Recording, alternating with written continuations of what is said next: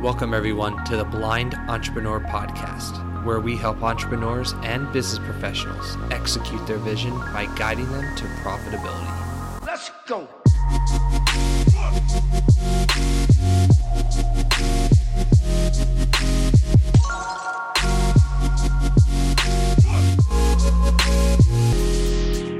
You're listening to episode 170, and today we have Michael Delaveno.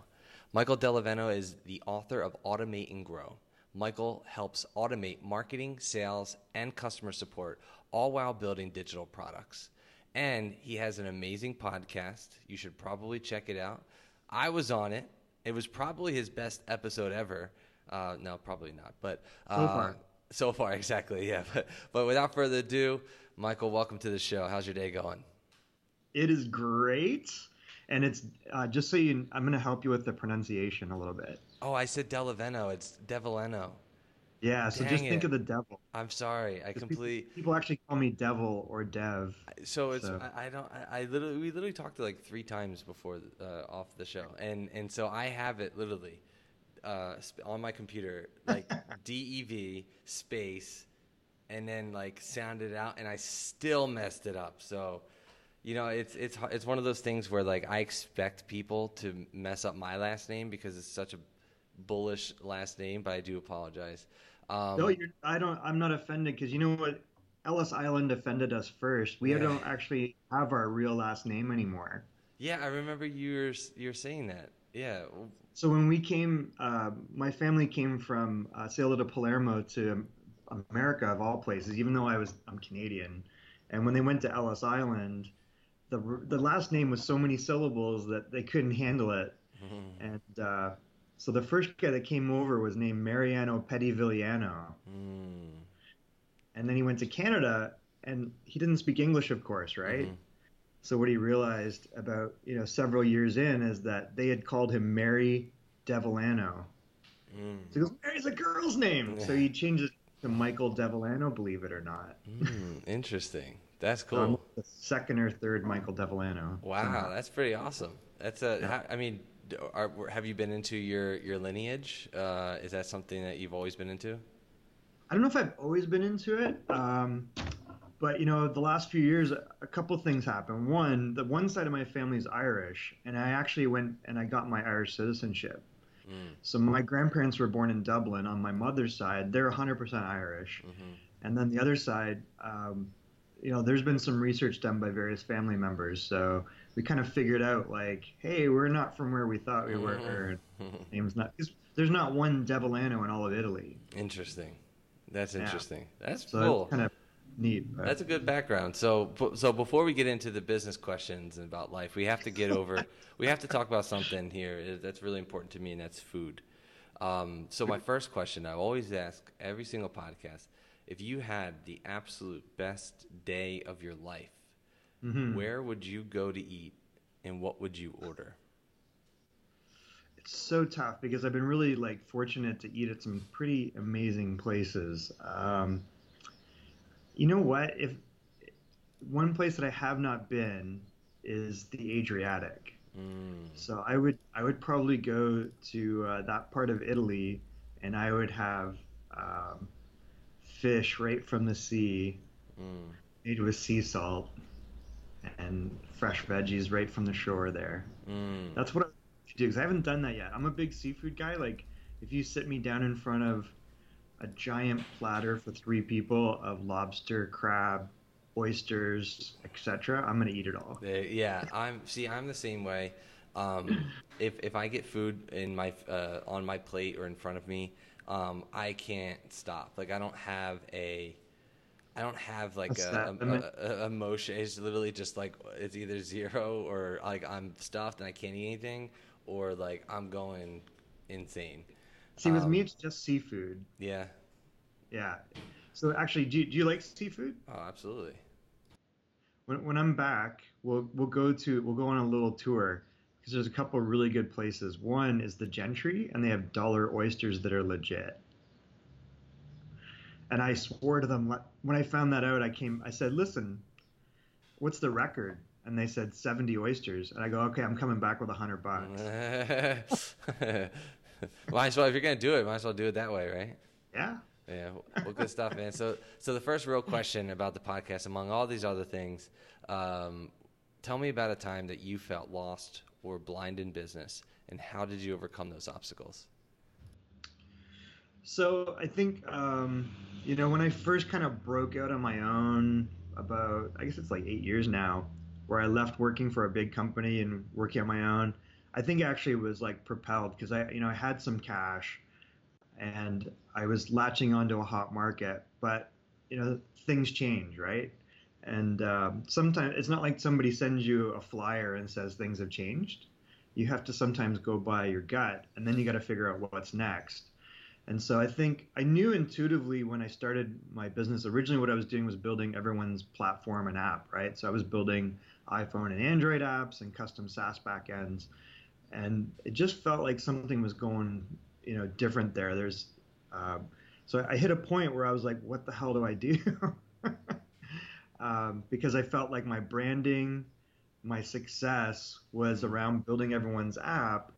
And I felt like the momentum in that whole space had changed. And so I really went through this like period where I was like, am I still iWork Digital, which was my company, or am I something else? And what is that something else? And it was really challenging because there's no one there to tell you the answer. And I think the one thing an entrepreneur is like creating out of nothing almost, right? So it's like I had to figure out, okay, well, what do I want to do? First of all, what am I good at, and what do people want to buy? Yeah, absolutely. I think it was a real challenge because you get really attached even to your own brand. Yeah. I felt like I created a brand that people identified with me over years, and I ended up changing my brand to Cloud Advisory, and I think we almost get too emotional and personalize that, but that was a tough time. I got to be honest. Yeah, well, no, I appreciate your honesty. I think any kind of rebrand or any type of name change, I'll give you full transparency. We've changed our name 3-4 times, and each time that you get it, I feel like each time you change something, you're one step closer to getting it. You're one step closer to that end, quote unquote, whatever that end goal is. So kudos for you for acknowledging it and knowing that it was something that you had to do, and then actually executing upon it. Thank you. Yeah, it was interesting, and I was really happy at the end. Yeah. And it wasn't just the brand too. It was like, what do we do for people? Yeah, what do you stand for, et cetera. Yeah, that's so important. Really challenging. So speaking of like what you stand for, one of the hardest things to do in business is to achieve your first 100 customers. How were you able to accomplish this? Now, you can answer this question in several ways. You can answer the question from an aspect of how you are obtaining customers, or you can go the standpoint of automation, marketing, sales, customer support, the things that you do best, and then how we can apply that to our business today.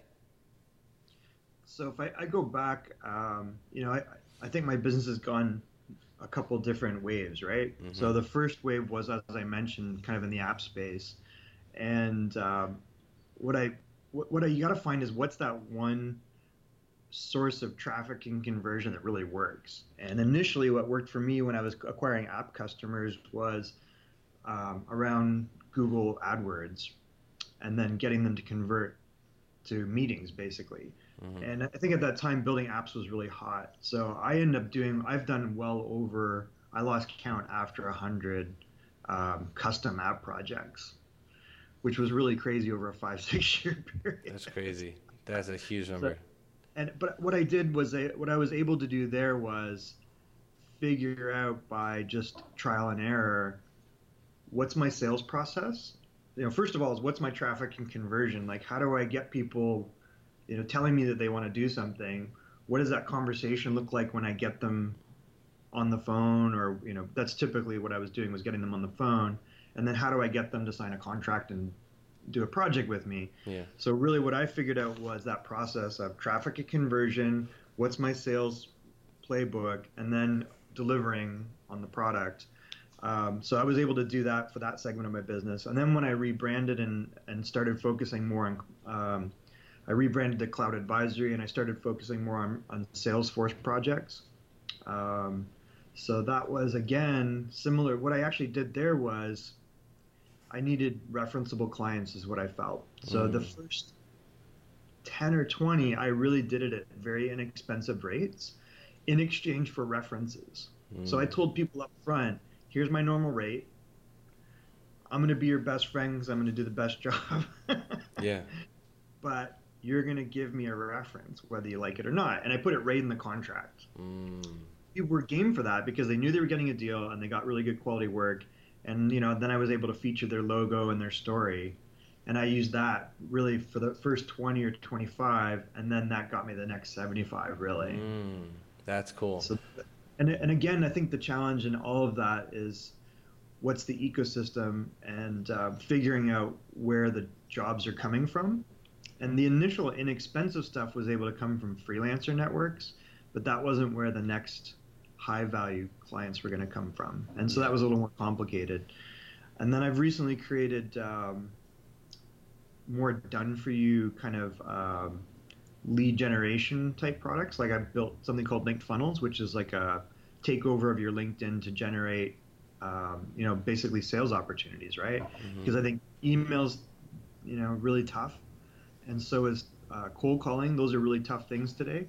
So this has been another situation where I've been doing the same thing, where I've explained people the story, and my first batch of customers, I'm giving them a special deal so I can reference them. So, do you think I'll start with this portion in particular. Do you think that process of doing something for essentially free or at cost or whatever, and then asking for referrals, do you still think that that is a viable way to start a business? I think it helps. Number one, Number one, I think because it gives you momentum. So I don't do it for free, but I do it for serious cut rate. Yeah, But it still brings in revenue, and I can still make that profitable. yeah, The second is that it gives you that social validation. Also, as an entrepreneur, it gives you confidence yeah, that what sure. you're doing people want, right? Then your task is not so much figuring out whether they want what you're offering, but are they willing to pay more? Yeah, Which okay. is a lot less painful than nobody wants what you're doing, or you're doing it wrong, or the story is wrong. So I think it gets you momentum and it gives you confidence, which is really important because sometimes you'll stop. If things don't feel like they're working, you as the leader of your business and the Absolutely. mastermind brains will stop. You'll give Absolutely.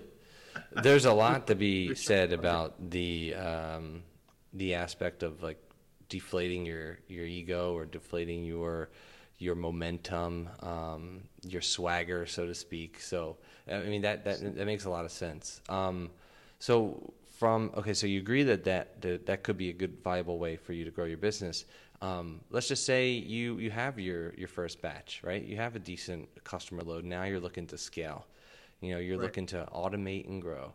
How can we automate and actually grow the business from a marketing, sales, and even customer support aspect? So I think what I write about is I'll batch it into two things. One is what you're offering and what's your product. And I think the number one job of every entrepreneur right now is to recognize one, that we're in year zero. 2018 in particular is year zero of the fourth industrial revolution. So I don't know if you knew that, but we're at a momentous time. And the reason I say that is because the last industrial revolution has really been around electronics, mass production of electronics, computers, and networks. And that evolved into digital, right? But what's happening now is there's like six or seven of these like transformational digital technologies that you need to look at and understand your customer problem and apply. So the first thing you got to figure out is what's my customer problem that I'm trying to solve? Is that what I'm going to solve for the next 10 years? And which one of these technologies can I apply to it? And Peter Diamandis writes about this and talks about this, which is, still computers and networks is still valid, but maybe, and that's a big bucket, but AI, 3D printing, robotics, digital medicine, synthetic biology, and, the other category that I'm going to pull out of computers and networks that he doesn't talk about yet, and maybe he will, is blockchain. And those are all really at the point where there's a tipping point where we're really, I think, where we were with the internet in 1996, 98. With those technologies, maybe not computers and networks, but with those technologies for the most part, the next 10 years are going to be exponential. So whoever your customer is today may not be your customer in 10 years, or it may be what you're doing for them. Someone else is going to do it if you don't change. And that is a very well said statement because I think in general in life, you kind of have to figure out, is this solution game changing? Is this something that somebody else can do, or am I just getting lucky because of my network, so to speak? Yeah, And agreed. being able to differentiate yourself, your network will always run dry, no matter how hard you work, no matter what it is that you offer, what it is that you do.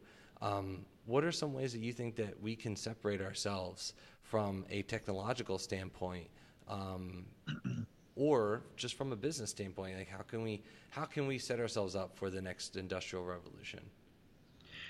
Well, I think it's kind of a process where you got to have to create a product innovation plan. And that's really that first bucket I was talking about. So you've got to figure out, again, who's my customer, what's their problem, and what problem am I solving today, and how would I take a digital technology and solve that in a different way? Because what if you're not doing it, somebody else is. Um, and it doesn't matter today if it's a low margin business because those technologies change those equations. And I'll use what I think is probably the lowest margin business that is out there, transportation. So if you look at transportation and moving goods and people, we're at an interesting time, right? Because of AI, because of robotics and automation, um, you're taking digital technology and now making it autonomous. In 10 years from now, what's going to happen with moving goods? You might not have truck drivers. They're a big part of the expense. You might not have carbon powered vehicles.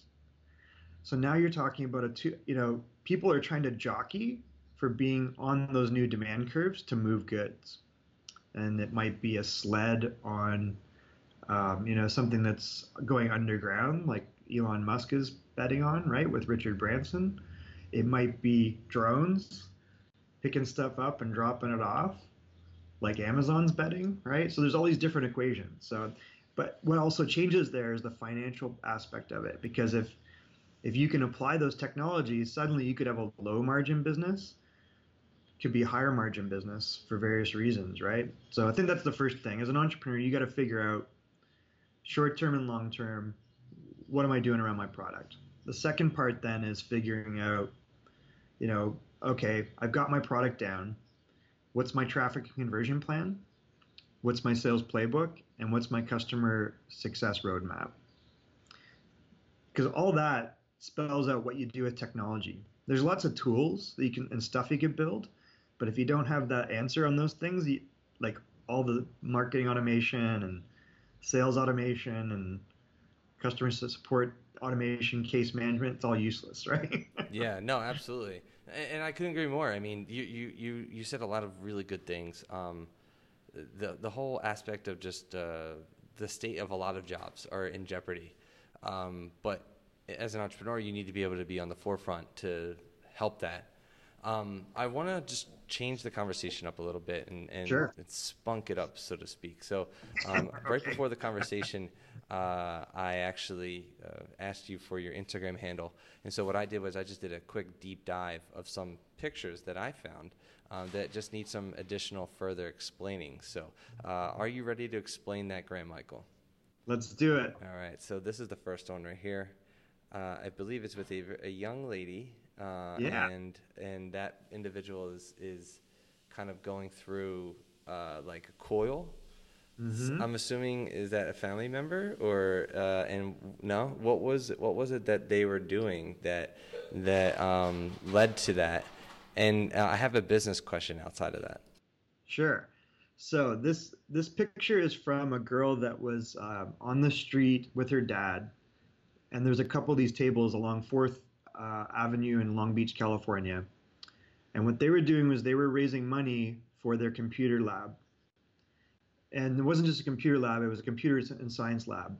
And what blew my mind was the parents were funding this computer and science lab, not the school. And it was outside of the school curriculum. So I don't know what the hell the school's teaching them, but what they were learning in there was way more important than anything else they learned day in and day out. And proof of that was this was a project that she did very similar to the game of Operation, where she was learning really around, I would say, electricity and circuits, right? And opening and closing circuits. And so the game was like Operation, where if you moved around, it would buzz if you touched. So what I did is I saw this and I basically went, and she was demonstrating her project.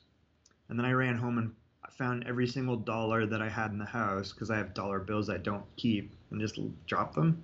And I came back with a bunch of cash for her. Wow, that's cool. And as I was walking along the street back to my house, there's a bunch of restaurants and people sit outside on patios. And I stopped at each of them. And I said, hey, listen up, everybody. Yeah, go down the street and help these people Yeah. out. I said, if you guys contributed to her, fundraising, do you know what it's about? And people like tried to ignore me, and some people like listened. Yeah, And then I spoke louder. yeah, And I said, well, whatever you're doing is not as important as this, so I'm going to tell you what it is. yeah. Well, that's an So it interesting was business weird. aspect. I was really like, I was almost mad that they had to raise money for that. Yeah, so I mean that raises a really interesting question, like the way that the school curriculums are, but more so on an aspect of entrepreneurship. That's how referrals work. You do a good Right. job, and you were the referral. You do a good job. You do what you do, and you have other people talk about it. But from an entrepreneur's perspective, you don't. You get a lot of people to listen, but how do you get them to actually buy in? And then I feel as if that from what I'm hearing, it's that interpersonal relationship where you're talking to them, getting to know them, showing your passion, Right. and then that inevitably converts them into a sale. I think we trick ourselves into thinking, especially if you're like in a business, that you don't have to sell. Because sometimes it can get tiring, right? Mm-hmm. Or you think, I think that's the one um, trick with all this automation of marketing, sales, and support, or one mistake. We play a mind game with ourselves, thinking that we can just magically create this selling machine. And in the end, it always comes down to relationships. The Yeah. question is, how do you scale those relationships? Absolutely. And So that's what you're trying to do, right? yeah. So my next question is, or excuse me, my next picture is you and Grant Cardone holding Yes. the book. That's pretty Automating cool. the book. So number one, who would you want to give this book to? If you can give your book to somebody, if you can give somebody to read it or to promote it, who would be that one person that would just is like your inspiration behind writing it? The name that keeps coming to my mind, I mean, I keep thinking Peter Diamandis, because I do write about, like, I do actually reference what he talks about in the book. And people may not know who Peter Diamandis is, but I think he's famous or infamous for a couple things. One, he founded the X Prize. So the X Prize is what started the new space race, where independent entrepreneurs are, trying to build. First, they were trying to win the X Prize, which was for someone that could build a reusable rocket, essentially, that would go into space and back. So that spawned SpaceX. That spawned what's going on with the Google guys wanting to go to Mars. That spawned what Jeff Bezos is doing. Richard Branson, right, with Virgin Galactic. So that all came from Peter Diamandis. So I think that would be the guy that I'd actually like to interview on the podcast. And I don't know if I need him to read the book, because I write about him a little bit. Like, I reference some of what he says, in the book. But I think what people need to pay attention to what he's doing. The other thing that he's done that's really interesting is the Singularity University. And he's also come out with a white paper manifesto on education that's really worth reading. If he's listening, which I'm sure he is, reach out and let's get him on Peter, the show. if you don't know how to get a hold of me, Peter, I just interviewed some, or I'm going to interview. Did I interview Summer Felix? Okay. And he knows Summer Felix. Nice. You're one Yeah. step closer. I can see A reference. your brain work. You're trying to go Oh, and from one low to oh high yeah. to higher to higher. Now you should picture Grant Cardone, and that was from the 10x Growth Con. Yeah. So I got to meet a lot of really interesting people from that. And one of the other interesting people that was a speaker at 10x Growth Con was Naveen Jain. And Naveen he has two, well, he's actually got three ventures now, but two big ones, Viome. And we got to interview Dr. Stephen Barry. And he's the guy that explained what basically leaky gut syndrome is. Mm, And their mission there is to make all chronic illness optional. that's And they powerful. do that by providing testing around the gut microbiome. Yeah. Other venture is Moon Express, which is, um, again, I would say spawned out of Peter Diamandis's work around SpaceX in some ways, because he's got the rights to go to the moon and mine it. Interesting. I don't even know how. That's a whole nother conversation. How you get those rights for that. The last question that I have about Instagram in particular My brand. is your brand, and then it's three Like that? circles, and one Yeah, of them says hockey, tech nerd, author, and then MD, which I'm assuming is you directly in the middle. it is. Yeah, what has this done for you? What has this done for your brand? Do you still stay true to those I think three so. circles? So this was actually drawn for me at a dinner by a gentleman by the name of Van Latham. And Van is a pretty successful HR executive. My Hmm. wife is in that space, and so they're friends of ours through my wife. And then Van's also a lecturer at a university. And so to explain, the one's obvious, which is tech nerd, right? Because Hmm. what I do in my business. But I have the other resume I have is Hmm. around hockey. In the last, I don't know, 10, 15, probably 15, I'm at least 15 years, I've been involved in hockey as either a coach or a manager. So I started out, I'm Canadian, in case you can't figure that out. We did now. So now everybody knows. Secret's out. Yeah. I started really just coaching, kind of single A hockey, double A, triple A. Went to provincial junior as a assistant GM, and then GM, and then the last 4 years I've been working with an organization called the Everett Silvertips, and we're actually in the WHL final. So I was director of coaching for the Everett Junior Silvertips and their youth program as well, and we built up a program there. And next year I'm going to be scouting for the WHL team. But our WHL team is actually in the Western Hockey League Championship Mm, starting tonight. nice. So I get Swift Current Broncos. It's in Swift Current. So yeah, I love hockey, and my technology background kind of has come into play where I'm actually doing the digital marketing now for the Everett Silvertips. Nice. Good stuff. There you go. Like, cool.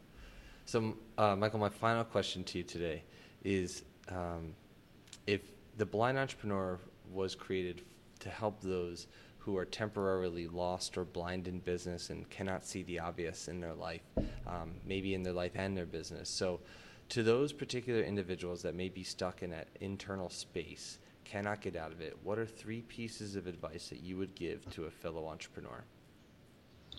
So I wrote these down, and I think the first thing and the mistake that I make over time sometimes is going inward. So sometimes you need to have feedback from other people that you trust.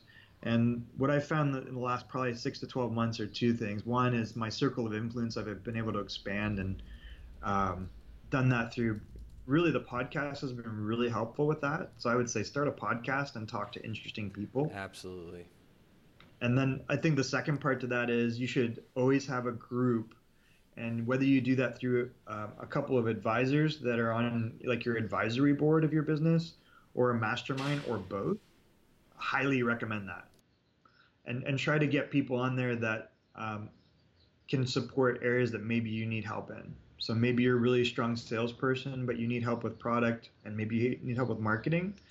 But just have people on there that are maybe your peers. I think that's been really helpful for me. Um, So I think it's like, don't isolate yourself, if I sum that up. That's the first thing. The second is really, work on your business, not in your business. So sometimes just because we can do something, we tend to get stuck in the weeds. And I think you got to understand what your highest value work is. And I actually talk about this in the book that I got it from, I'm blanking on the guy's name now, but really come up every 90 days, come up with 3 lists. And the first list is stuff in your business that annoys you. And that's stuff you want to eliminate or automate. You could automate it, but a lot of times you want to eliminate that from your business. The second are things that are important, but you don't, they're repetitive.